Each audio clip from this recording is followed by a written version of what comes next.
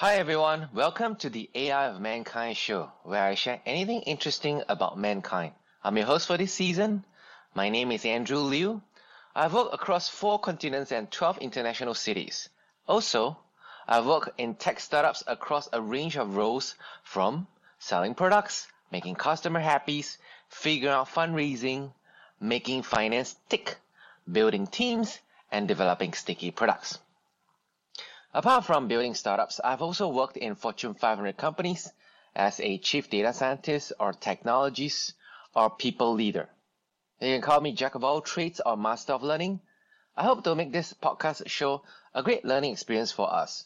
In each season, there is a series of interesting things where I invite guests to share their views about their life and interests. Now let the show begin.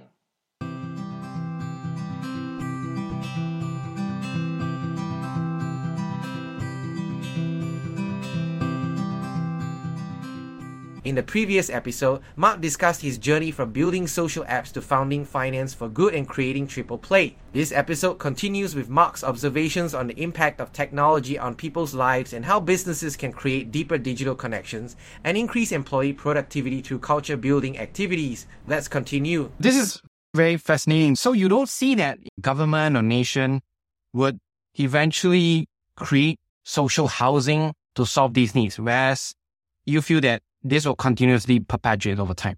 What are your thoughts on that, Mark? I think that governments will create social housing, but it's quite difficult to do. It will take a long time. As you do that, it won't be fully exhaustive in how it addresses the problem. It'll contribute a small portion. So I haven't looked at social housing in detail, but intuitively, it's an important part of the solution. But also it's intuitively limited in the scale that it can reach. I think so. Coming back to the second question, you discovered or you founded Triple Play because you wanted to solve this problem about through activities, people build better connections, which is accentuated by housing or space constraint. Do you think that COVID-19 has further accentuated the need for deeper activities through digital connections? Yeah. What are your thoughts on this, Mark? Yeah, absolutely. I think it was true. I'll describe that in a bit more detail now.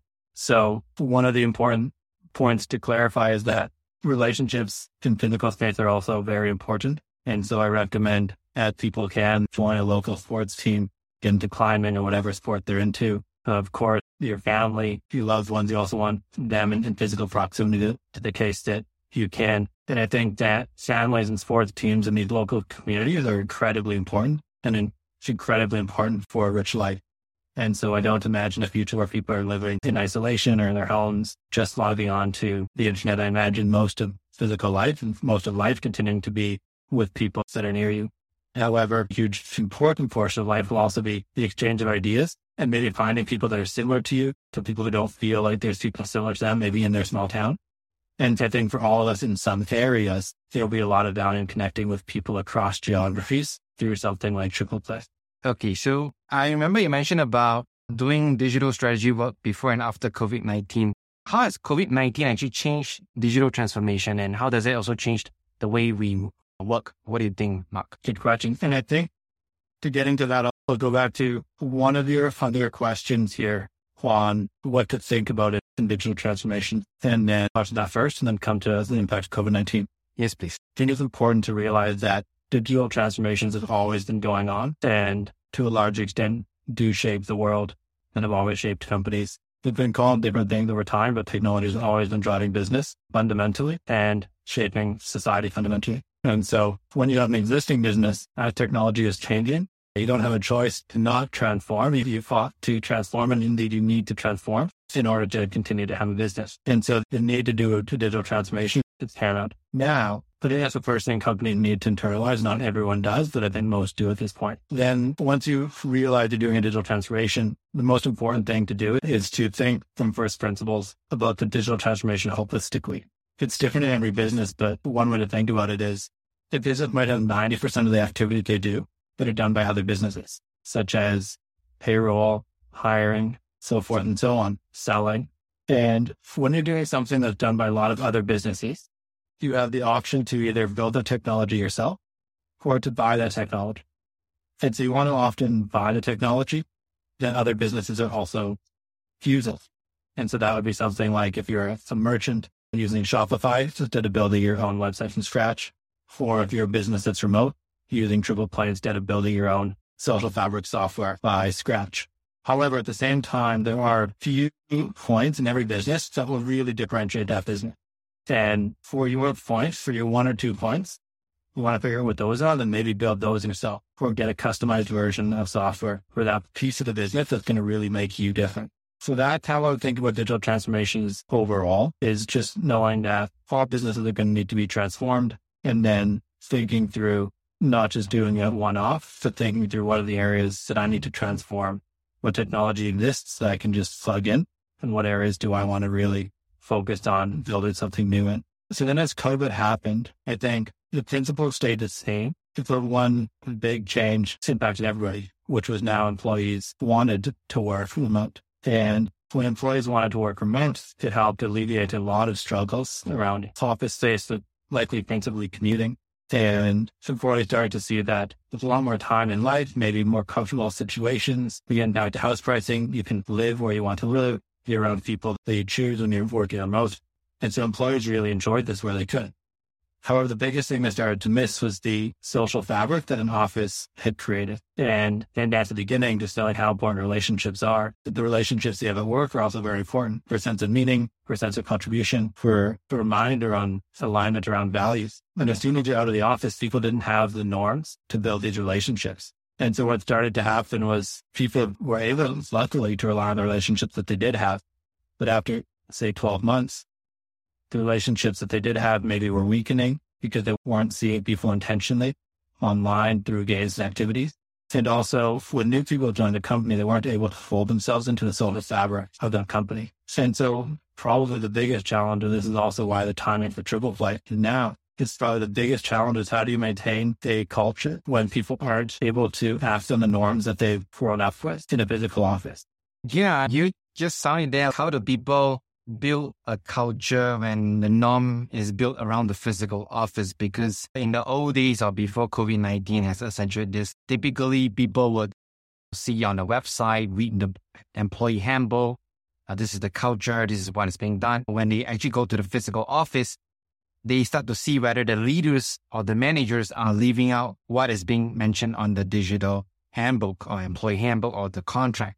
And this is being challenged given COVID-19 or given that more and more people choose to work from home or because of the changes of this pandemic or even future changes, seems that work from home will be forming part of the hybrid working arrangement that we are seeing. And what do you see of that coming in the near 5 to 10 years' time? What are your thoughts on that, Mark? Yeah, you touched on a few interesting topics there. So the first is culture and how we define it. And I would say the employee handbook having values articulated is important, but it's not enough. So employees would read that handbook the first day, and it's important to see those values articulated. It's important to be able to go back to those values that are articulated if there's a point of disagreement, or to have them written down so you can continually rally around them. However, if you just write them down and don't do anything else, they won't shape culture themselves. So having values written down is important, but not really what defines the culture. So I'd say what defines culture is how people act. That simple. And it's how people act towards each other, how they treat each other, and also how they act when nobody else is looking. So are they reliable? Are they getting their work done? Are they doing the work to the best of their ability? And in the office, there's a few points, I should say there were several points where you could observe culture. When you're sitting at your desk, you could see how other people interact with each other. In a meeting, there'd be talks before and after, in the hallways, at lunch. And so you start to see how do people interact with each other? Are they curious? Are they helpful? And then also in a physical office, there's a certain, for better or worse, visibility on when you show up. And so your bosses can see when do you get there, how much time are you putting in. And that's often downside of physical space. Not that working hard at that or being at the office a long time is necessarily bad. For what's starting to happen is that people felt obligated to be at the office, maybe when they didn't have work to do, or maybe instead of the quality of their work being the judge on their quality of their work, with how much time they're spending in front of their managers. And so having an office really does define the culture, but sometimes in negative ways. For example, this space time over quality of work. And the leading companies were getting ahead of this already before the pandemic and saying that it's not about how long in the office, it's about the quality of your work. But that unconscious bias that can occur when you're physically looking at people in the office, we actually have the opportunity to eliminate some of that now that we are working principally remotely. So to summarize, Toronto culture was observed and built through the office. Now that we've moved remote, we have some new challenges to build culture. We also have some opportunities to get culture right. However, now that's the setting for COVID-19 and how it impacted culture. And now our companies have to be intentional.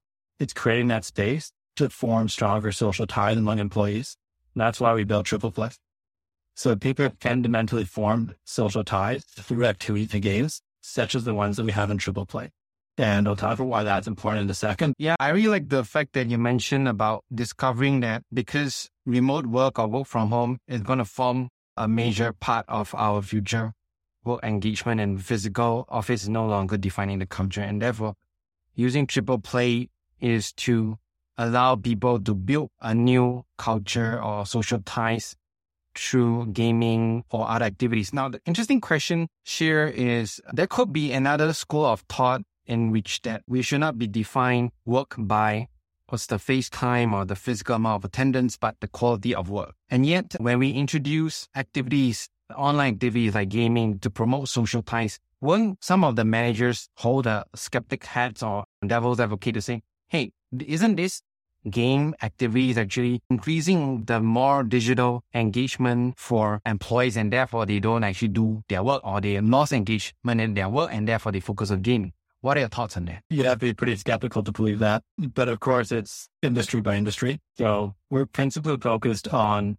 industries with knowledge workers. And so, for example, that's creatives, like designers, that's consultants, that's developers, and several other professions. And in each of these professions, every individual there is making creative decisions. And the quality of those creative decisions can impact the company value by hundreds of millions of dollars. So it's backed up in a lot of research, and there's different numbers out there, but consensus is somewhere around employees who feel motivated and have strong social ties, i.e. employees that are engaged, are 40% more productive. And so if you look at a company that's maybe 100 million in revenue, and you imagine plus or minus 40% on productivity, that's $4 million annually. And that's the upside of having stronger social ties. And so that's the upside of being intentional about culture. That's the upside about making time for your employees to play games with each other and see the humans behind the worker. Without that, it's very easy to see your employees as one-dimensional when they're sitting on mute or just transacting in meetings. So the ultimate trade-off that you're making is, do you want to give up 1 hour of work time to get 40% more value? And of course you would say yes. Hi everyone, thanks for tuning into this episode. We have come to the end of part 2 with Mark. In part 3, we will continue with Mark and Andrew as they discuss the value of social games in forming better connections and how Triple Play uses AI to enhance the user experience. We will also talk about the impact of AI on the future of work and how virtual game settings can be a better substitute for Zoom. If this is the first time you are tuning in, remember to subscribe to this show. If you have subscribed to this show and love this episode, please share it with your friends, family, and acquaintances. See you later and see you soon.